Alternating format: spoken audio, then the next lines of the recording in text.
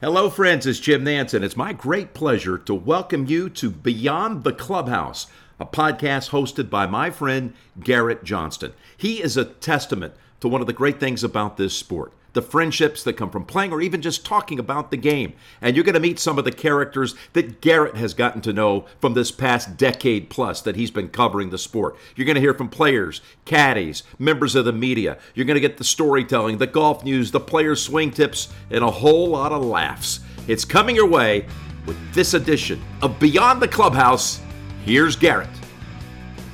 All right, what's going on, guys? Got Will Haskett on the podcast this week. He is, of course, a play-by-play announcer for SiriusXM PGA Tour Radio, and he calls all kinds of action throughout the year. PGA Tour Live as well, some ESPN Plus coverage of the LPGA. This guy knows his stuff. He loves the game, loves the numbers of the game, the stats, the science of golf is actually a book he just published recently, a few months back. So check that out when you can. But Will Haskett here on Beyond the Clubhouse.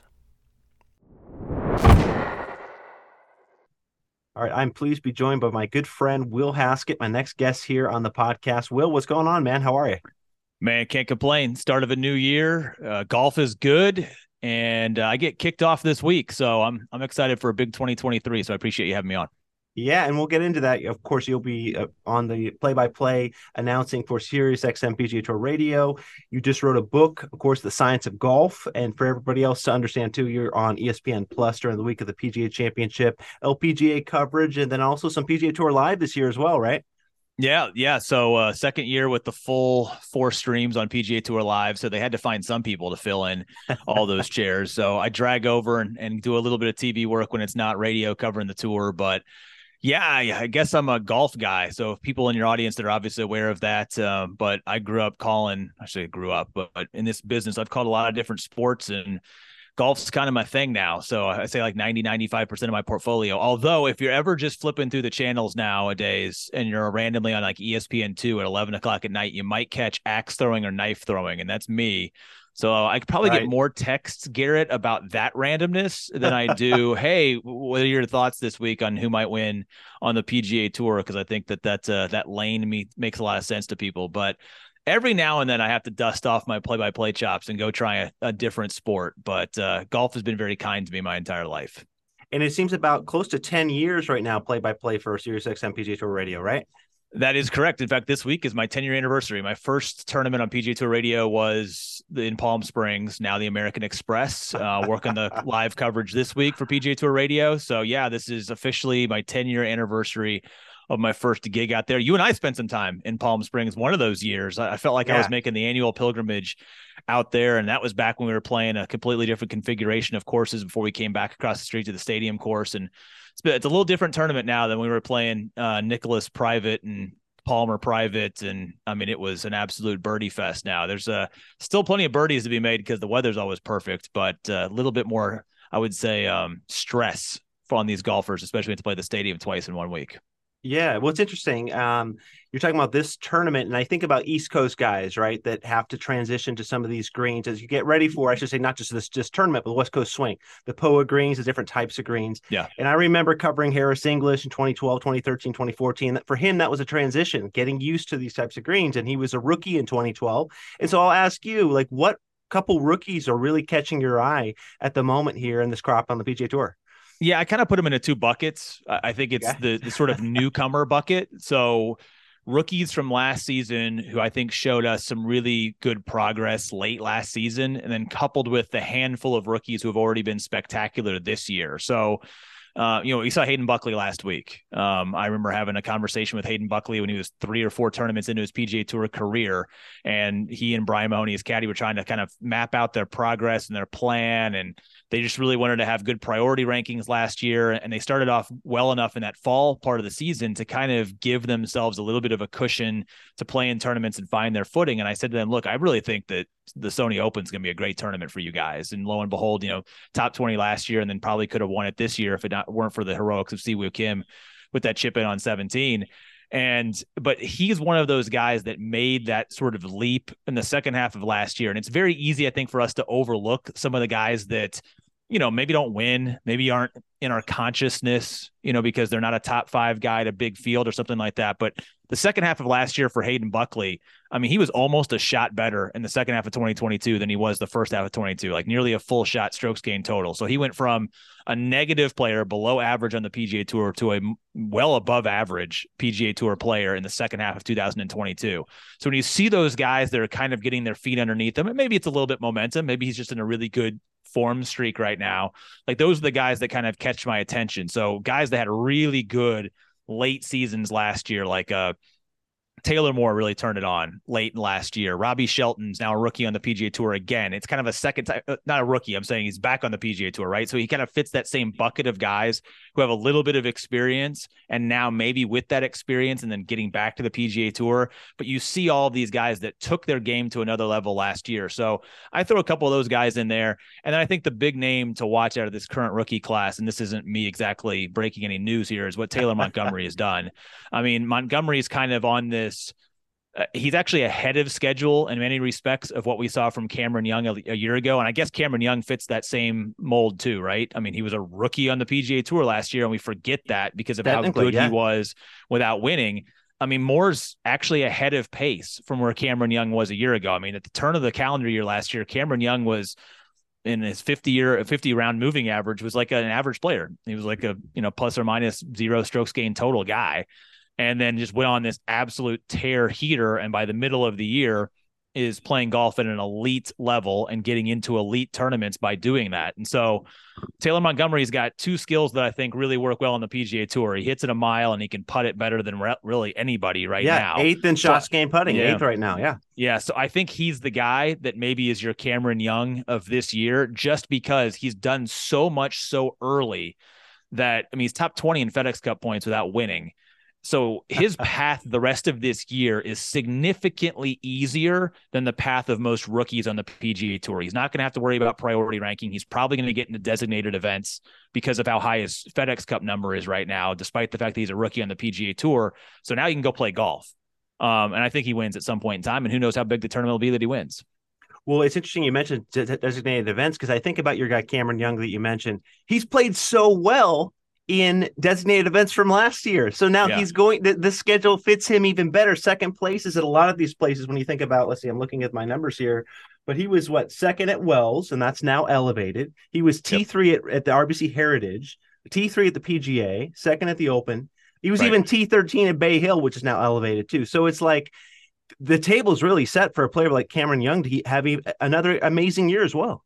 Right. And to piggyback back on the Taylor Montgomery comment, here were Cameron Young's results last year to begin his rookie season. Started in the fall, missed the cut in Napa, could have won at Sanderson Farms, finishes T2 there, but then goes miscut T29, miscut T40 at the American Express, T20, T26. So he hasn't finished inside the top 20 again until, he probably would have beat everybody in the world if it weren't for Joaquin Niemann playing that week at the Genesis Invitational. And that sort of sparked this thing. So here it is. Here's a guy, a PGA Tour rookie last year, but because he had that T2 early in the year, high priority ranking, high FedEx Cup standing, he gets into elevated, designated, whatever we were calling it back then. I don't like this term, Garrett. I mean, I love all the tournaments on the PGA Tour. Some are bigger than others. Some have bigger purses. They always have.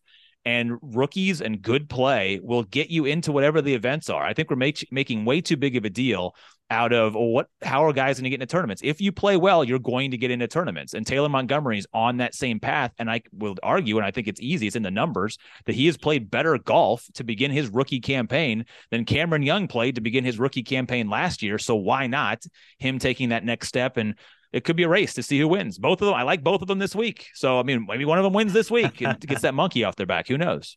Yeah. Well, to your point, Taylor Montgomery's been a lot more consistent than Cameron Young was early on, kind of, so to speak. But even if you look at the West Coast swing, I mean, how well did Cameron Young play in his 4 West Coast swing? T40 at American Express last year, T20 at Farmers, T26 at Phoenix, and then that T2 that you referred to at Riviera. I mean, that was the jump start. Yeah, it was a jump start, but still, he top 20 at a hard course at Torrey Pines, top 26 at Phoenix. This is really good stuff for some of these guys in their memory bank. I think of another guy like Sahith Theegala, who's been playing well, kind of a second year coming on, and how is he going to adjust to this year with these elevated events?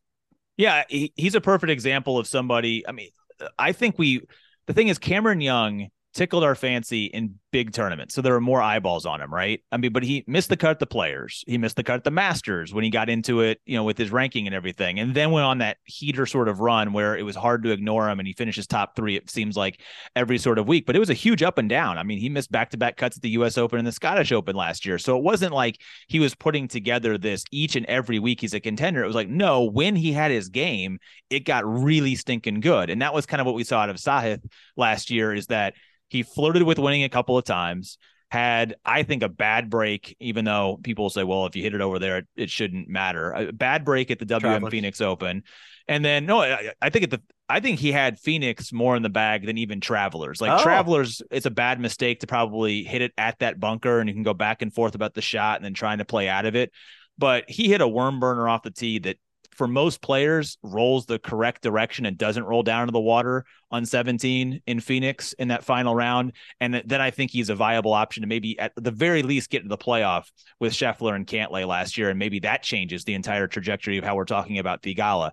But again, he had moments, and when he had his moments, he was so available to us because it was big fields, big times, and he had a chance to win. And while there are other guys, maybe like a Davis Riley comes to mind, who maybe had more consistent performances last year, lots of top 10s, but really wasn't the guy that you were paying attention to at 5:30 in the afternoon on a Sunday with the whole world watching on TV. Theegala just made us see, like, okay, what is possible here? And the thing I love about him is, I wouldn't say he's an overly aggressive player. His swing makes it seem like he's aggressive, but he doesn't have much fear. And I'm really curious to see in this year what he does from not necessarily course management, but how he sort of structures some of his tournaments. What happens when he doesn't have his A game? When he does have his A game, does he throttle it back maybe a little bit? Because I'm not saying he's a go for broke guy. He's way smarter than that. These young guys are way smarter than that for the most part across the board. But I think that there could be more consistency in his results in his game if he was a bit more conservative in parts in terms of how he attacks. But we love that about him, right? So, like, we want to see him swashbuckle his way to a win at some point in time this year, because, gosh, he's so easy to root for. Yeah, and I remember talking to him at the Open, and he said last summer he was working on widening his stance a little bit more with his putter, and you saw some pretty big gains in putting average. He went from, where did he go? From 84th to 28th last season to this season. So in that stretch, making some pretty big gains. But what's funny is when I look at his overall numbers, at least from this year so far, Will, they haven't like jumped out at me. I'm looking at 137th shots gained off the tee, 73rd shots gained approach to the green, 67th in putting, tee to green, 98th. So he's kind of like hanging back there. How is this guy making moves is my question. Well, yeah, and that's the thing. I mean, you see how big he is. You see how big his swing is. He's not long. I mean, everybody's long, right, by mortal standards. But his off the tee numbers, it's not as if he's moving it out there in the top quarter of guys in terms of distance off the tee. And he's not a super accurate guy either. So it's going to come and go week in and week out. His ball striking is pretty good. I think his approach game can carry him at some point in time. I think it comes from everything inside of that. He's a really good, creative field player, chipper. And his putting numbers are like this. I mean, from week to week last year on the PGA Tour, I mean, really good weeks with the putter. And then I'm talking really bad weeks with the putter as well for Sahith. So I think that it's going to be one of those things that it's going to be a combination. There are certain players that you expect to be at the top of leaderboards week in and week out. He could be a top 10 player. He could have enough results at some point in time, the right set of circumstances, to be a top 10, top 25 player in the world, maybe even make a couple of national teams. I think he's that good. But I think his good is going to come in spurts. It's not going to come in continued excellence where you have like a JT like season or a Rahm type season. And those are obviously big names to compare anybody to. Right. But there are some guys that are just all around consistent. And then there are some guys that, wow, their A game takes them to a different level. It's sort of like high ceiling floor, to steal a sports term. A lot of the top guys in the game right now have really, really high floors and also high ceilings. I think there's a little bit more. There are more rooms in the Sahith Theegala house, if that makes sense. Like the floor is a little bit farther away from the ceiling of the house, and we could slide in there sometimes. But I think the highest of highs that he could eventually reach are just as high as some of the best in the game. Well, you mentioned a couple of them right there, JT and Rahm. For a player like JT, what are you expecting out of him this year? I expect the same thing. I expect a top 5 iron player in the world. I expect him to be tenacious, work hard, and it really just comes down to the putter. You know, he went back and found an old trusty Scotty that he, hadn't played with since a junior, which is a really fun, cute equipment story, but then also makes you kind of scratch your head and be like, man, with all this technology out here and all of the work that he's done the last couple of years to kind of stick with it, he's still maybe searching for wherever that feel is, whether it's the eye, the line, whatever that touch might be. He needs to putt, and I don't want to say he's in the category of, say, a Colin Morikawa when we throw out all the numbers about if he's above average, he wins golf tournaments, which is kind of a ridiculous thing to think about in his young career. But it's kind of getting to that point. I mean, there's just too many 8-footers or the really bad 4-footer that's missed in some spectacular rounds that we would have seen made more often than not, say 4 or 5 years ago for JT. So it really comes down to the putter. But I like the reset he had mentally last year. He talked about it a lot in that offseason about finding joy in the game and really committing to the positives of his game. And now this year he's talked a little bit more about really honing in on his practice and making his practice more dedicated, maybe longer at times, shorter at times, but instead of just beating balls and figuring it out, like really conditioning himself to be a better practicer. So I expect him to be the top 10 player in the world that he is. I expect him to go to Italy and win 3 points at the end of this year. And he's probably on the short list of guys that are easiest to bet on to win a major championship in this year, because his superpower will always be his approach game and his iron play. And he's so good. He's so good with that. And he's always viable. You're always viable when you're that good with your irons. And it's been for a long enough period of time now that you can bank on that for another 10 years, the way that he hits his irons. Who else do you want to bank on to really contend or have a good shot at a major this year? I thought it was absolutely perfect at the beginning of the year that we had the Century Tournament of Champions come down to 2 guys that admittedly said that last year was a disappointment, and they're the 2 guys that are kind of there at the end duking it out. And while it was a disappointing sort of collapse from Colin Morikawa, it's fitting that Jon Rahm is the one that passes him. So I've been a broken record on that before the tournament, and since then, I think that those are the 2 guys that just kind of in the cycle of golf made a whole lot of sense for guys to be world beaters. I mean, Rahm should have multiple majors when it's all said and done. And the question more is like, how big is that number? He's perfectly built for US Opens. He's built for the challenge that a lot of major golf courses have in front of them. I've seen a lot of people throw Morikawa's name out as somebody they think will contend for multiple Masters. I'm not sure how much I'm diving into that particular event being him. Obviously it is a second shot golf course, but I expect both of those guys to sort of headline my list of guys to be at the top. And I know Colin's already got 2, and many wonder, where's that quota at? Has he already hit too many at this young stage of his career? But he fits in the same mold as JT. And if he and JJ can figure out the greens for 1 week, I mean, they figured him out for 3 days in Kapalua. And if they had just figured him out for a 4th day, he would have won by 6. So we can see what we're capable of seeing out of him. So yeah, those are the 2 guys that at the beginning of the year are my most likely to win majors, because I just think you can't hold them down like we did last year when they just didn't perform to their standards, especially in big tournaments. Yeah, well, it's interesting. So are you worried about the greens at Augusta for a player like Morikawa? Like what do you think would really hold him back at Augusta? Yeah, I mean, it's a second shot golf course. It's easy to say now, approach shot matters because of where you place the ball and everything, but then you've got to get that putt in the hole, and you're not going to hit 18 greens, which means you're going to test yourself with long lag putts. You're going to have slippery ones from 3 to 4 feet. And so I'm not saying he's not going to contend. I think he, again, could ball strike his way to being in contention multiple times in that tournament, but he's going to have a really good putting week. And those greens are as much about experience as they are about putting talent. So, Jordan Spieth conquered them early. Why? Because he's a generational short game talent, right? Like his eyes were already gifted enough to figure out how to deal with those greens. Like, why do you see some of these past champions come back in their 50s and still have viable weeks of the Masters? It's because they've learned so much about not only where to hit it, but then how to putt it when they're there hitting it. So I think there's still a lot of learning curve there for someone like Colin Morikawa to win on that golf course. And so, yeah, when you factor that in, I think it's of the 4 majors, depending on where they're played, I think it's the one that also has as much putting influence in guys being successful. And so it's easy for me to say the other 3 are going to be better fits for Colin Morikawa, when you're dealing with those speedy greens at Augusta. Yeah.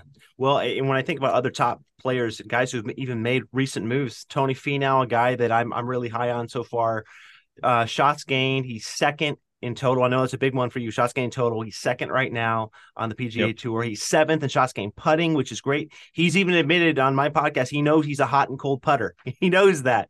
But what do you see out of Tony Finau for a year like this?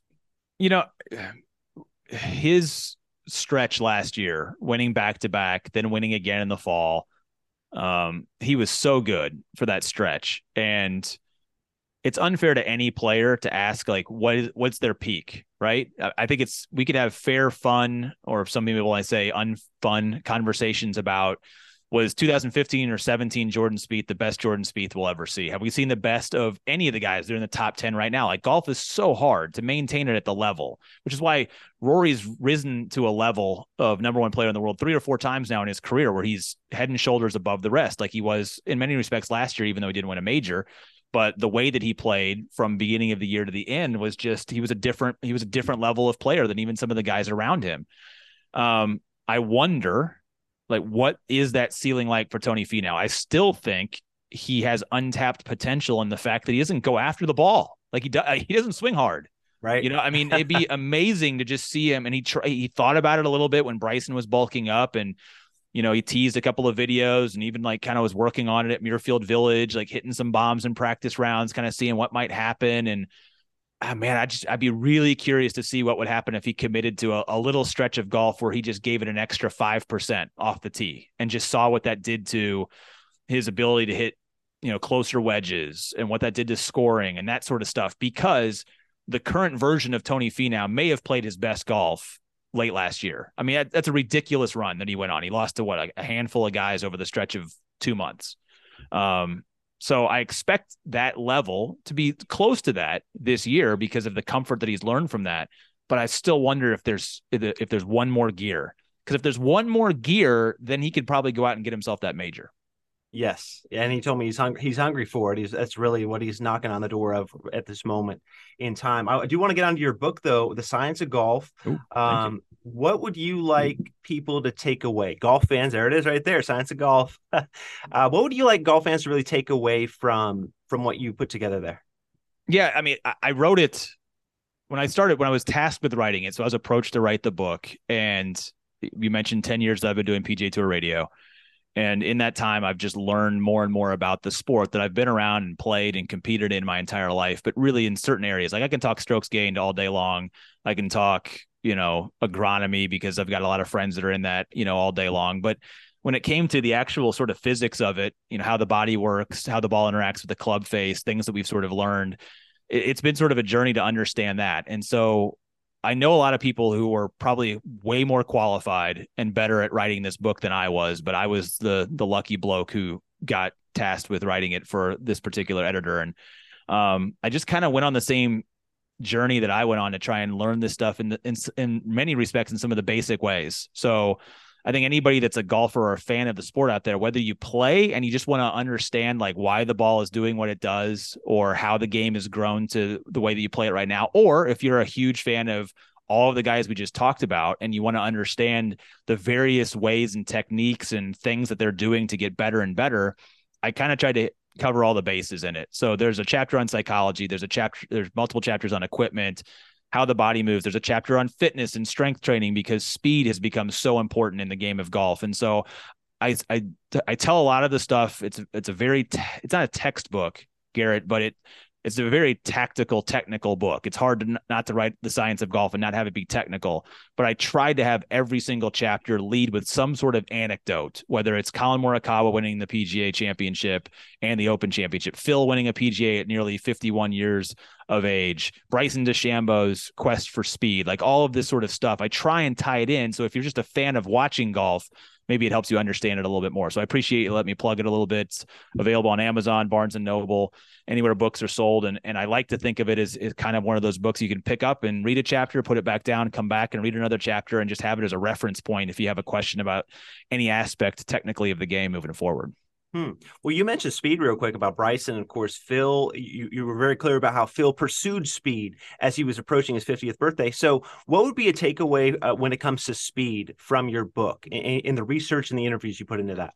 Speed will never be a problem. Like, the more you can go and chase speed. And I know a lot of people a lot of purists in the sport will roll their eyes like it's what's hurting the game. It's like, no, like even if we rolled everything back and you were playing with hickories and everything like that, the faster you can swing the golf club, the easier the game is going to become. I'm not saying swing out of your shoes, but if you can swing it faster, that means that your 80% shot, not your 100% shot, but your 80% shot is faster than your previous 80% shot, which means you have more control over a club that now is going to hit the ball a little bit farther. And it's proven, data now has proven that the farther you get the ball to the hole, or closer you get the ball to the hole, the easier it is to score. So the farther you can move it, the easier the game is. Bryson understood that. I mean, Bryson DeChambeau in college was a guy that was trying to hit every fairway. He thought that accuracy was his number one key to success, and then completely reinvented himself. And he's an enigmatic, interesting character, no doubt about it, but you can't fault the guy for selling out in every way that he could, physically, mentally, emotionally, to get himself to that place where he was the longest player in the game because he recognized that advantage. So it's not just the driver, it's the speed, the power, hitting shots out of the rough with more speed is helpful. Being able to, have more control over feel shots because the body just moves faster. And the other thing about it too is there's many different ways to achieve speed. It can simply be increasing your flexibility so your hand path goes a little bit farther. That generates more speed. It could be maybe you get into the gym and you get your legs a little bit stronger and your core a little bit stronger, so you can generate from there. It could fast be twitch, yeah. Fast twitch muscles. It could be understanding the kinematic sequence and how your body is moving, because maybe you're swinging it at the speed you are right now, but because your body is not in sync, you're losing a couple of miles an hour in transition because your hip sway is coming too late from where your arms are. So just understanding that choreography could end up gaining you 2 or 3 extra yards. So it's not just about bulking up and turning into a bodybuilder or anything like that. There's multiple pathways to get you to speed, but it's universally accepted now that the more speed you can generate, the easier the game is to play at all levels. And we can sit here have another podcast about whether that's good or not for the professional game that we watch. But if you're a 20 handicapper and you can add 2 miles an hour worth of club head speed tomorrow and not lose everything that was going on in your golf swing, it just becomes a natural build for you. You're going to score better. It's going to happen. Definitely. Yeah. So check it out. Science of Golf, available on Amazon. You mentioned. I do want to also, where else is available? Can we find it? Pretty much on all major online retailers. Don't think I'm going to run into it in an airport anytime soon. So yeah, it's Okay. Amazon, Barnes and Noble. I've seen it on Target's website. So it's available on pretty much every big box online retailer at this point in time. And as we get into where we are now in the midst of the West Coast swing, great time of the year. You've walked these fairways of these courses so many different times. For you, what's a view for fans at home? What is a view that's really unique during the West Coast swing, or that really kind of stands out to you? I know for me, looking at 17 green at Torrey South, looking from behind the green, you can look past it to number 3. You can see 3 green down in the cliff way in the distance. So you have like so much going on, foreground, background kind of thing. So for you, having walked the fairways, what's a view on the West Coast swing that stands out? Yeah, you know what? Full admission here, I've never worked Pebble. I'm working it for the first time this year. So it took me 10 years to finally get to Pebble. So I feel I might change my answer a little bit here, whether it's 7 or back on top of 8 looking down or looking up on it. I don't know which one it's going to be. It's going to be the new 8 too. I've never saw the old 8, and I get to go see the new 8th hole coming up this year with the new green complex. I love Torrey. Torrey takes your breath away, especially with the redo of the North Course now. There's just so many views across and down. And I actually think the North Course has some even better views when you get, I can't remember which one the par 3 is on the back 9 back there. And then it comes up and there's a par 4 right before it that comes down a little valley of trees with the ocean off in the distance. And if you get a little marine layer coming in, a little fog, it's an absolutely spectacular, take your breath away type of course. So those are the best. No view's better than Kapalua and Maui, but I guess that's not part of the West Coast swing. That's the West Coast. So yeah, I'll say to this point in time, Torrey has certainly been the best because I've seen it a couple of times and it's just an absolutely stunning piece of property. Great stuff. Will Haskett, play-by-play announcer for SiriusXM PGA Tour Radio, and you can hear him all year long on many different platforms as well: PGA Tour Live, ESPN Plus, and LPGA coverage. Thanks, buddy. Thanks for the time. All right, good.